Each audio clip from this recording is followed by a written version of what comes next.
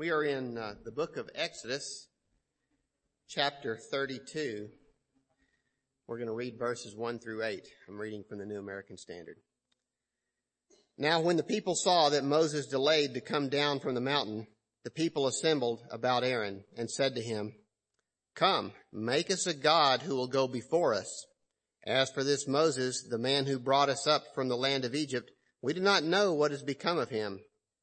And Aaron said to them, "Tear off the gold rings which are in your ears, in the ears of your wives, your sons, and your daughters, and bring them to me." Then all the people tore off the gold rings which were in their ears and brought them to Aaron. And he took this from their hand and fashioned it with a graving tool and made it into a molten calf. And they said, "This is your God, O Israel, who brought you up from the land of Egypt." Now when Aaron saw this, he built an altar before it. And Aaron made a proclamation and said, "Tomorrow shall be a feast to the Lord." So the next day they rose early and offered burnt offerings and brought peace offerings, and the people sat down to eat and to drink and rose up to play. Then the Lord spoke to Moses, "Go down at once, for your people, whom you brought up from the land of Egypt, have corrupted themselves. They have quickly turned aside from the way which I commanded them. They have made for themselves a molten calf and have worshipped it and have sacrificed to it and said, 'This is your God, O Israel, who brought you up from the land of Egypt.'" Let's pray. Father, we see how the people rebelled and they worshiped in a way that they thought was right, but rebelled against you, the living God, in doing what you said to do in the way that you said to do it. Father, I pray as we look into your word that we would see what you've said about yourself and believe it, what you've told us to do and do it, Father. We want to hear your voice. We want to follow you in the way that you've said is pleasing to you. So help us as Bob preaches this morning to see you as you truly are, that we might love you as we ought and obey you as we ought in all things. In Jesus' name, amen. So my title, for those of you who know me and have heard me a time or two, is not shocking, working like the devil, serving the Lord. I looked up that song, country western song by Del Reeves, and I looked through the lyrics of it. But the essence of it is that there are people who are doing things that they consider God's work and God's way in a way that isn't his work or his way. The $5 word for that is syncretism. It is the merging of that which is spiritual and true with that which is, let's say, carnal. And really, the merger of those two things results in something that's pretty seriously wrong. And I would like to suggest to you that is a very serious problem today. And I'd like to work through some of those areas where I think we can see it. I am not speaking this as an indictment of CBC. I am speaking this, I think, as an expression of the commitment of the elders of CBC to the scriptures and to their sufficiency and adequacy. But there are some things that I am troubled by, and my fear is that you will retitle my message, "Grumpy Old Men." And that is not what I'm really looking for. But I do want to start, if I can, with that text in Exodus chapter 32. And this is about syncretism as it relates to worship. I've got several categories, but worship is my first category. It's interesting when you think about this. You remember there was that meal that was described with the 70 elders of Israel and Moses, and they looked up and they saw this manifestation of the glory of God. And then Moses goes on up the mountain and is going to receive what I call a hard copy of the law.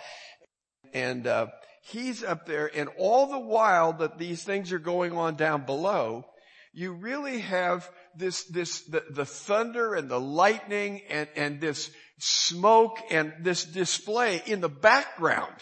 If you had a camera in the background to what's going on with this idol worship, here is this manifestation of God's presence, his greatness, and his power that somehow just gets filtered out in the process.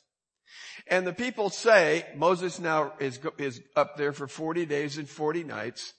I'm not sure how long it took Aaron to fashion that golden calf, but you know what my thoughts are about Aaron and his gold fashioning ability is. This boy's a shepherd. It's not Oholiab and Bezalel, the great metal workers.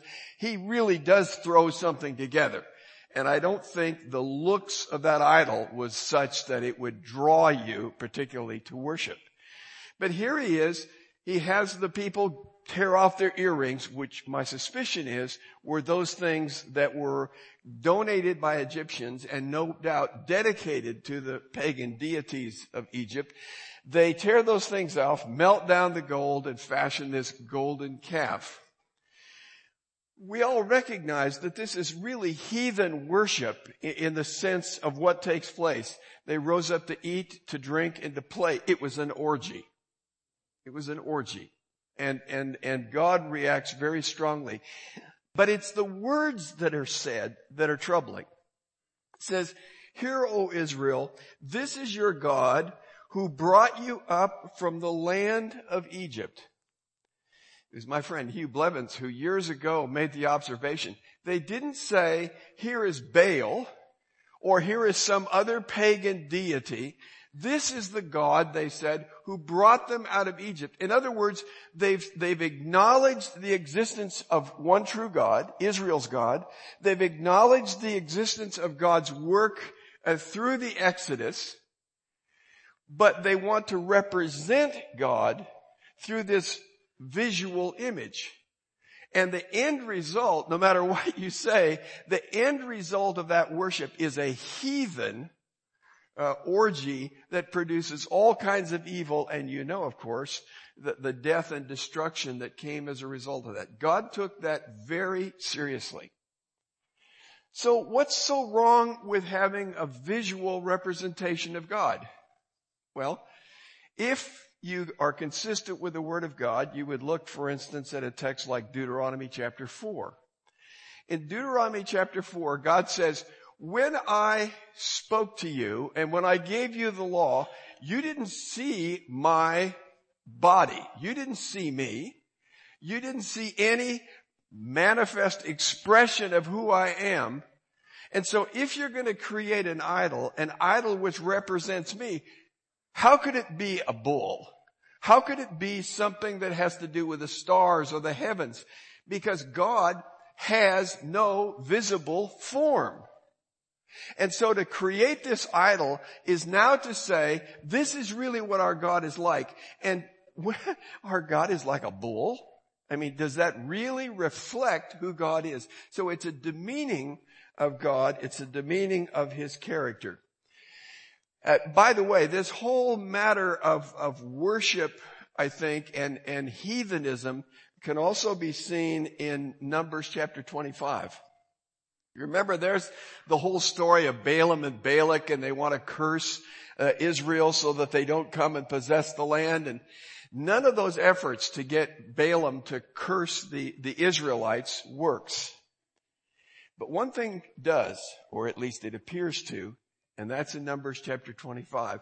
Because the counsel is given, just have the little Moabite girlies come and have them invite the Israelite boys to church. Well, Moabite church was like Corinthian church. It was saturated with immorality.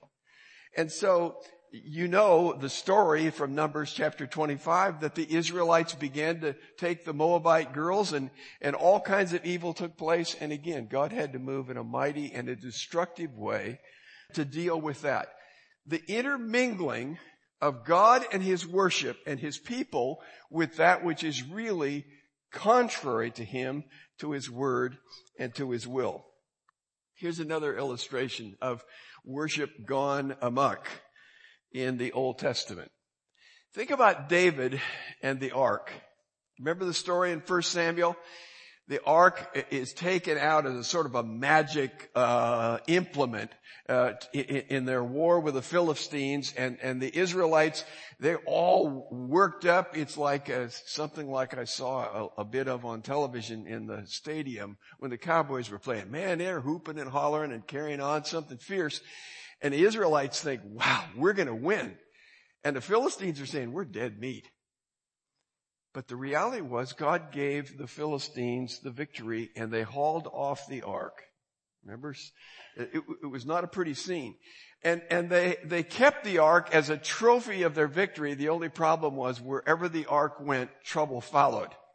And now they got these Philistine towns saying to the next town down the line, it's your turn to keep the ark of God. Remember, Dagon falls down, breaks himself on the threshold and whatever. And depending on which translation you read, they send back gold, hemorrhoids. And I would say they were itching to get rid of the ark. But anyway, that's neither here nor there. So they send this thing off and they don't really know what to do. And one of the tests is they're trying to figure out a way to know, is this really God that's produced all this havoc? And so they say, well, we'll put it in a new cart and we'll have it pulled by cows and we'll separate their calves. So the natural inclination, obviously, of a cow and a calf is to be together. And so when the ark is turned loose, it goes straight up to Israelite territory and the cows don't turn back. It's amazing. And the Philistines say to themselves, whew, that was good. Get rid of that. You remember there was some irreverence because the Israelites looked into the ark. And then eventually there was the time when David wanted to bring the ark where they could now worship the Lord.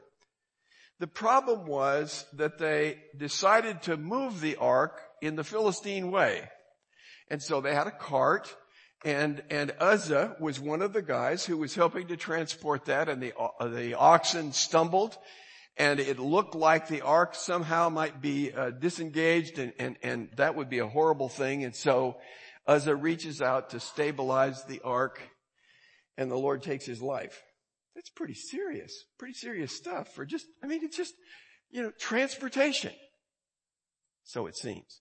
And, so David he's really angry at God because God rained on his parade. I mean, it was a super day and all of a sudden, boy, the excitement, everything went away because God had done this terrible thing to Uzzah. What was David going to do? And then you remember the text that's provided for us that gives us insight, where it basically says that God had prescribed that the ark was to be carried, that other implements that were related to the temple or the tabernacle, they could be loaded on carts and carried, but that the ark had rings with poles that went through it. And so in effect, the guys that transported it were like pallbearers. But it had these men who assured the security of the ark and its integrity, but they had forgotten that because the Philistine way just seemed so practical. And so finally David said to his people, it did say in the book of Numbers how the ark was to be transported, and that's really why we've had all this grief.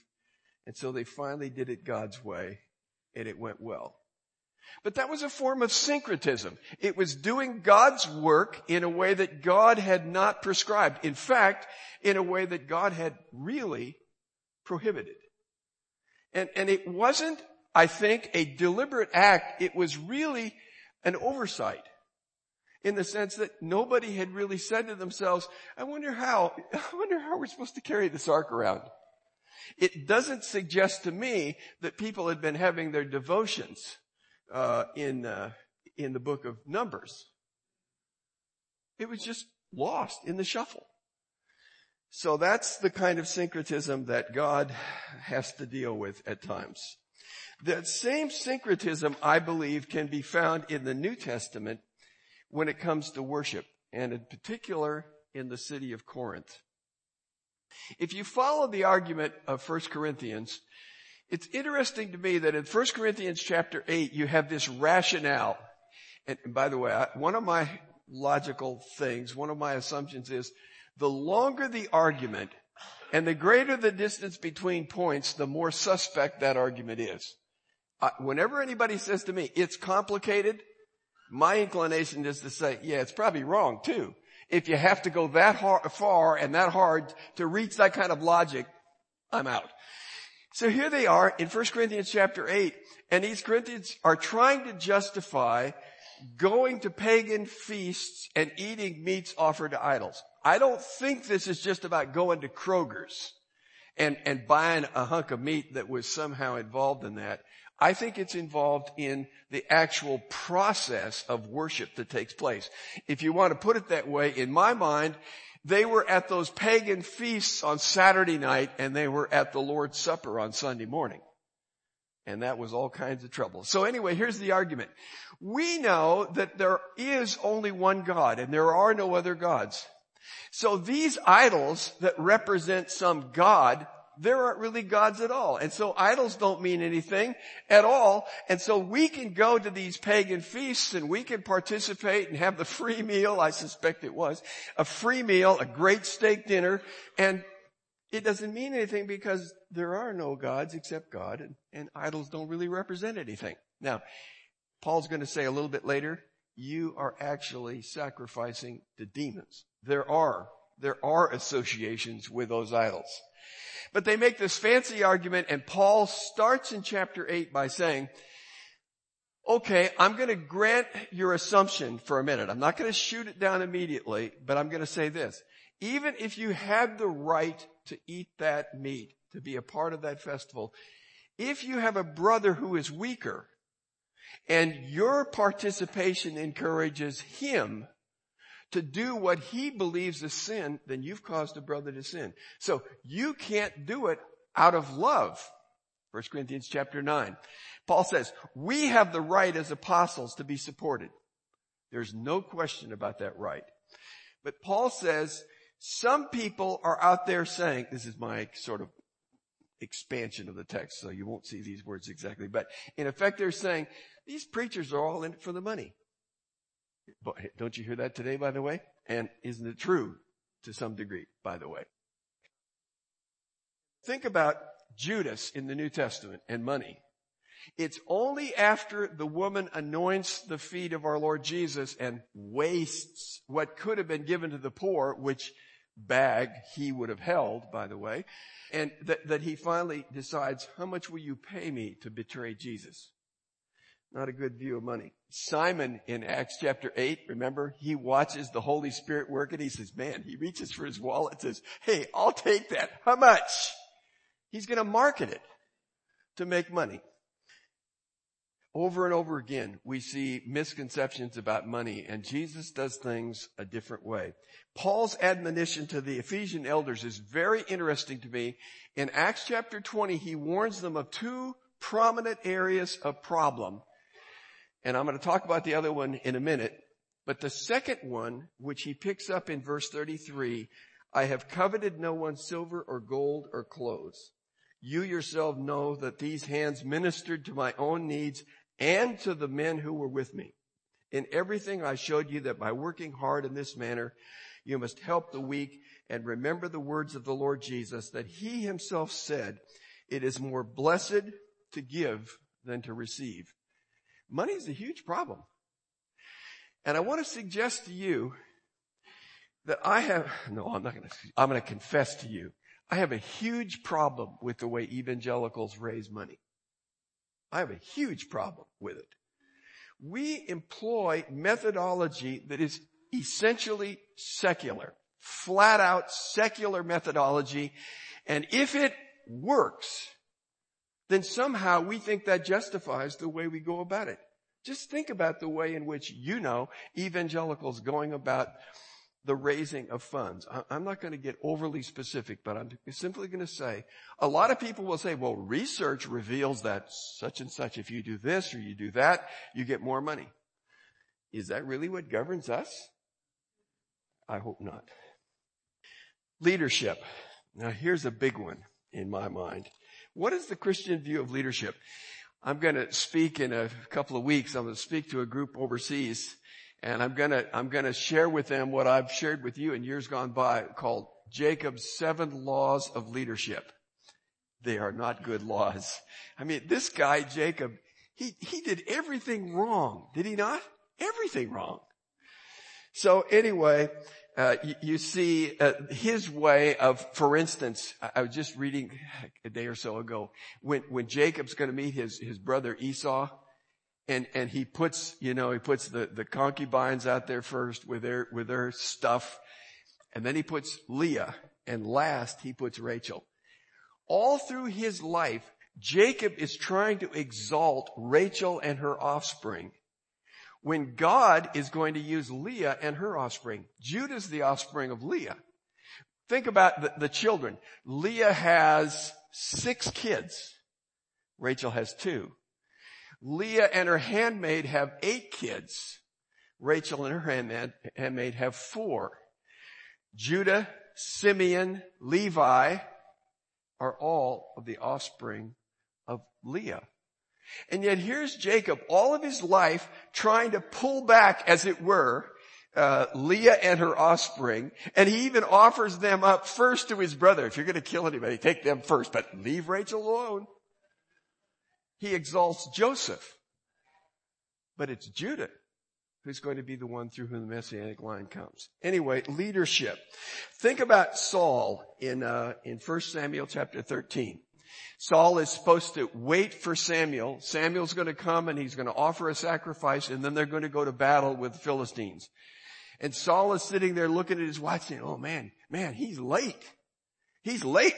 I'll just have to force myself to offer the sacrifice so that we can get on with this battle thing.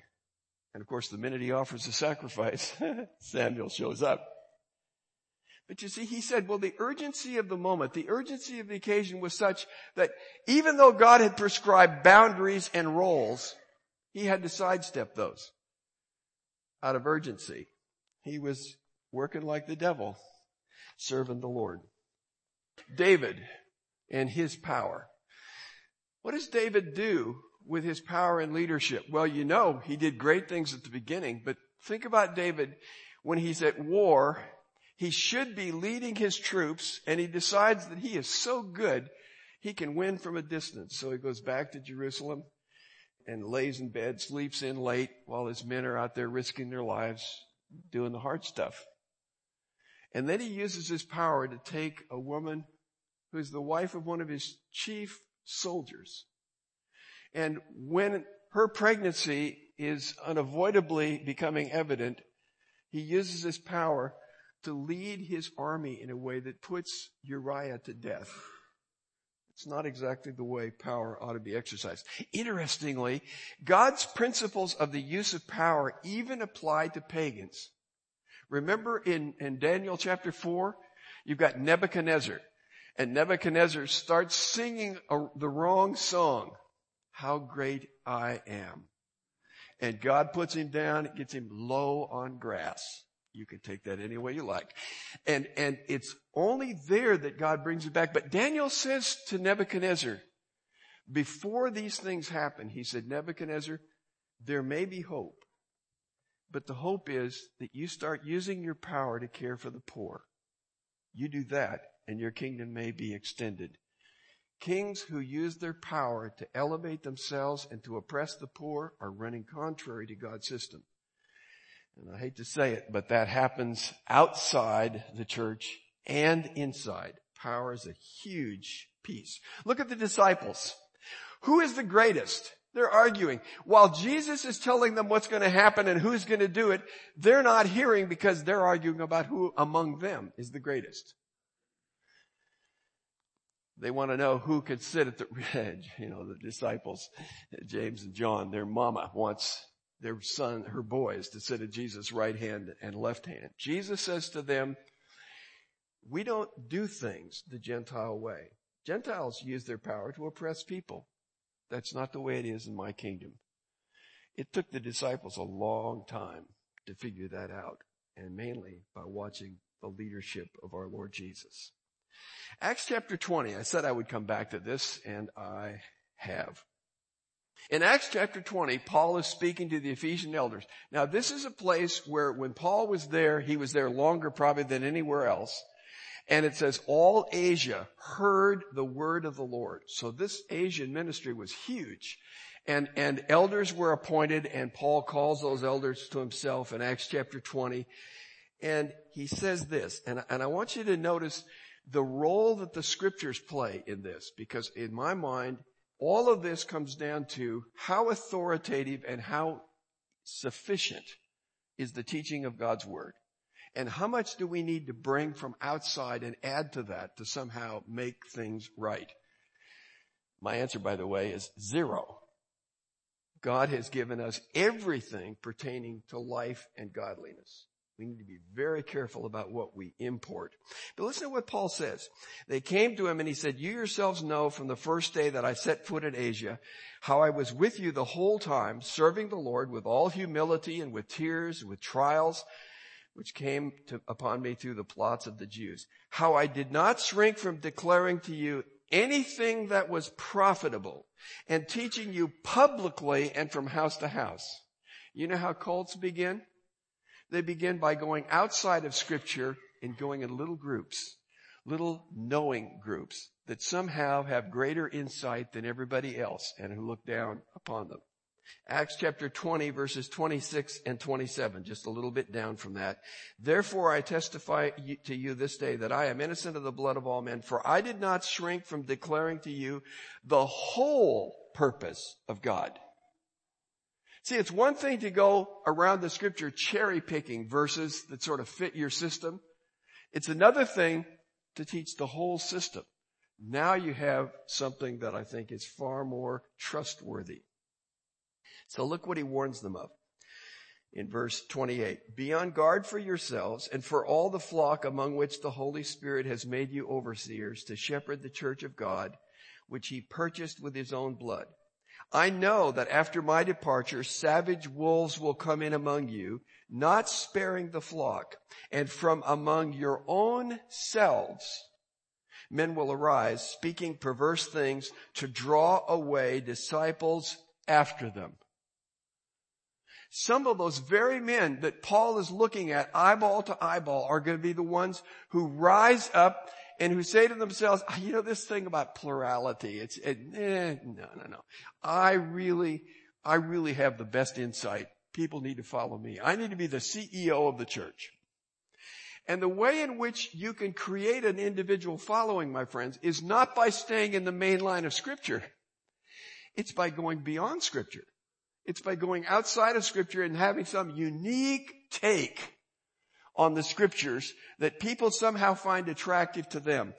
But look at what he says as the cure in verse 32. And now I commend you to God and to the word of his grace, which is able to build you up and give you the inheritance amongst those who are sanctified. What's the protection against the cultic leadership of some people? It's God's word. It's God's word. And it's all of God's word, not just bits and pieces. It's that which we understand in totality. Now here's something I'm not sure you have heard before, but I want to play it out. I think what Paul is warning about in Acts chapter 20 is what Paul is dealing with in 1 Timothy. Now, we think about 1 Timothy chapter 3, qualifications for elders. Titus chapter 1, qualifications for elders. We see those as parallel texts. Well, in a way they are, but in a way they're not. Paul says to Titus, I sent you and left you there in Crete to appoint elders in these new churches, baby churches. So Titus is about appointing elders in brand new churches. That isn't true of Ephesus, friends. They've been around for a long time. Paul's warning the elders in Acts chapter 20. They've been around for a good long while. What he says is, I left you in Ephesus to straighten out some teaching that's gone south. Remember that? Let's look at this. As I urged you upon my departure from Macedonia, remain at Ephesus so that you may instruct certain men not to teach strange doctrines. For some men, straying from these things, have turned aside to fruitless discussion, wanting to be teachers of the law, even though they do not understand either what they are saying or the matters about which they make confident assertions. So here, I think, what you see is the play out of exactly what Paul warned about. There were some guys who they started out in a pluralistic leadership form, and yet they were just like the disciples. Who's the greatest? And so they start adding their own unique little twist to the scriptures, and they start gaining their following. Does it surprise you, therefore, that in 1 Corinthians chapter 1, some are saying, I am of Paul, I am of Apollos, I am of Cephas, I am of Christ? Does it surprise you that there are cliques that have come up in the church at Corinth? But what I want you to notice is this text in 1 Corinthians chapter 4, verse 6. Now these things, brethren, I have figuratively applied to myself and Apollos for your sakes. In other words, when he says, I am of Paul, I am of Apollos, Paul is saying, I don't mean me and I don't mean Apollos. I'm plugging our names in because there are other guys that need to be put in those categories. He says, so that in us you may learn not to exceed what is written, and that no one of you will become arrogant in behalf of one against the other. You know how you create a following? You get unique. And that's exactly what had happened. And that's why I believe that 1 Timothy chapter 3, I believe all of 1 Timothy is not appointing new elders to that church. It's about removing elders from that church. And that's why Paul says in 1 Timothy chapter 5, here's the way in which you deal with the correction of an elder. I believe that already the Ephesus situation had gone south. And it went south because the leadership principle that our Lord taught had simply been put aside.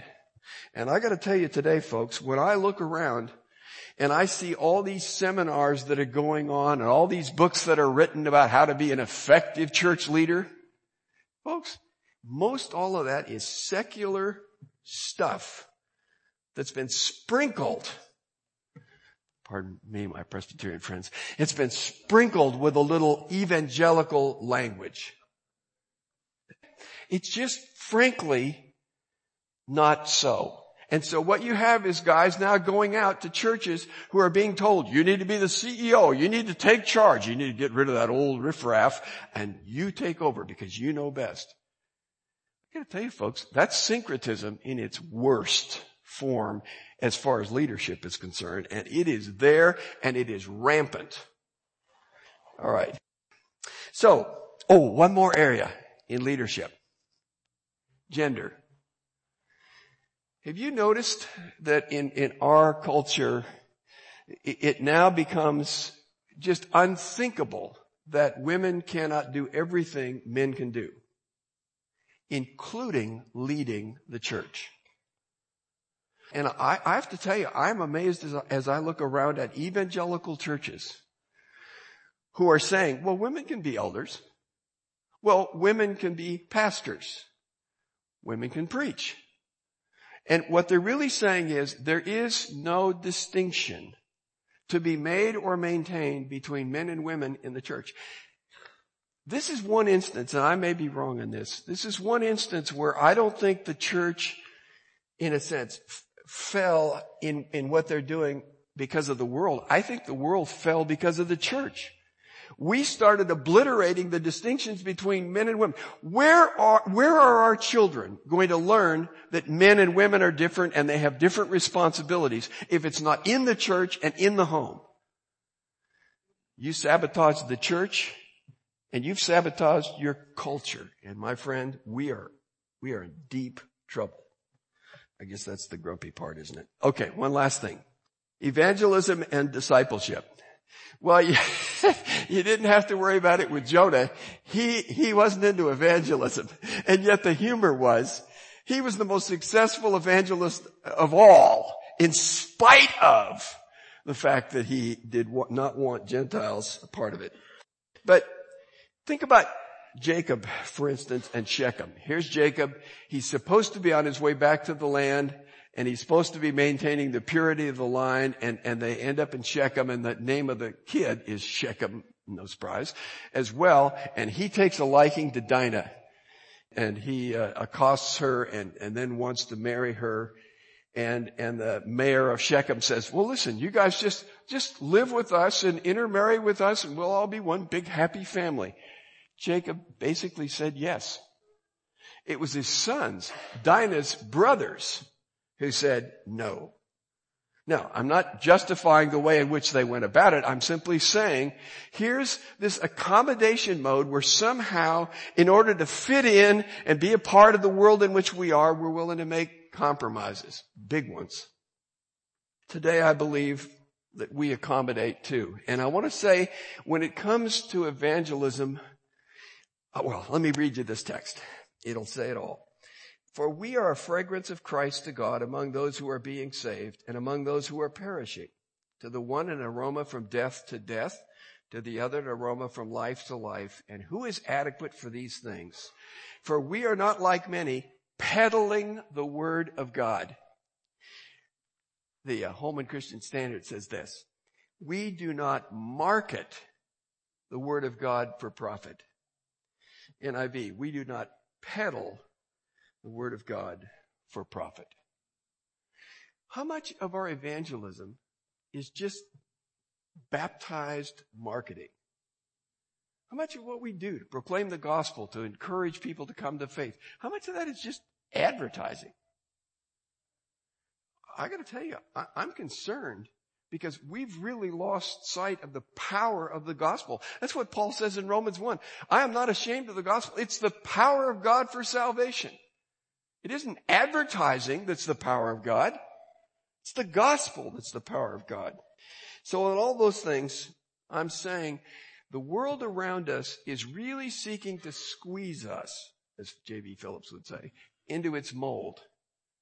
And syncretism is simply going about what we are to do as the people of God, but in a way that is largely directed and governed by secular principles and thinking.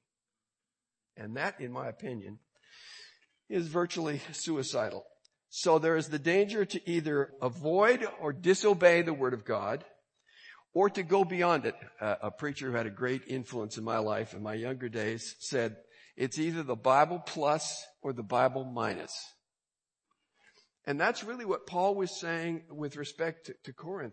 These people are adding to the scriptures. They're going beyond the scriptures. And so either we fall short by not reaching up to where they are, or we go beyond where they are and we add on. That's why Jesus says in Mark chapter 7, how do you take your traditions and set aside the commands of God? Oh, this is Korban. This is devoted to God. Sorry, Mom and Pop, I can't help you in your old age. Paul says, the scriptures are clear. You're to care for your parents. But now you've extended these rules to where your traditions actually go beyond scripture. I think we need to be very careful as churches that we don't start adding legalistic add-ons to the gospel and the scriptures, thinking that we're doing God a favor and we're furthering the work of Christ through his church. I would say this, what my exhortation is, we ought to be like Moses. We need to learn God's ways. Exodus, later on in that section, in Exodus chapter 33, Moses says to God, teach me your ways that I may find favor in your sight. God's ways in Isaiah chapter 55 are not man's ways. My thoughts are not your thoughts, nor are your ways my ways, declares the Lord. For as far as the heavens are higher than the earth, so my ways are higher than your ways, and my thoughts are higher than your thoughts.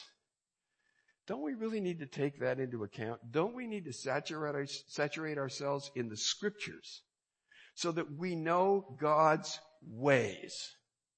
And that begins to play itself out in the way we go about church.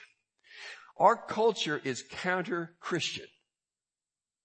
Let me say that one more time. Our culture is counter-Christian, and more so every day. So Christians had better learn to be counter-culture. This is really serious stuff, I think, that we're dealing with. Now, let me one last thing. What does all this mean? Well, it means that God does things differently to reveal his sovereignty. See, God could have led the Israelites out of Egypt in a way that they went right on up the coast, up to Israel and Palestine, but he doesn't. Why? He leads them instead so that they get between the Red Sea and the Egyptian army. Now, a pragmatist would say to themselves, man, doesn't God know anything about Google Maps? Well, he does. But God goes about what he does so that it becomes necessary to trust him rather than to trust our own wisdom. God chooses the simple and the foolish things to confound the wisdom of the wise, 1 Corinthians, right? He chooses to come when he's asked, why aren't you with us at the country club, the elite? Jesus says, I didn't come to heal people who are well. I came to heal people who are sick. Jesus did everything wrong. Look at the disciples. Were these the most likely to succeed in their class at school? No, they were losers. And that way God gets the glory. And it means we have to depend on him. The disciples, remember the apostles in Acts chapter 6 said, our fundamental task is prayer and the ministry of the word. We need to know the word in order to know the way. And friends, when we know the way, we better be praying because it isn't man's way and it's going to take divine intervention. Now, all this I'm saying to believers, but I would simply say this. Our culture also has its way of telling people how to get to heaven. And they're dead wrong on that too. It's not therapy. It's not any of these other things.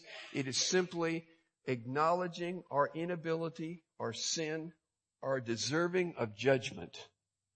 And the fact that Christ has come down, he has manifested God to men. He has lived a perfect, sinless life, and he died in our place to take the penalty for our sins and to give us everlasting life.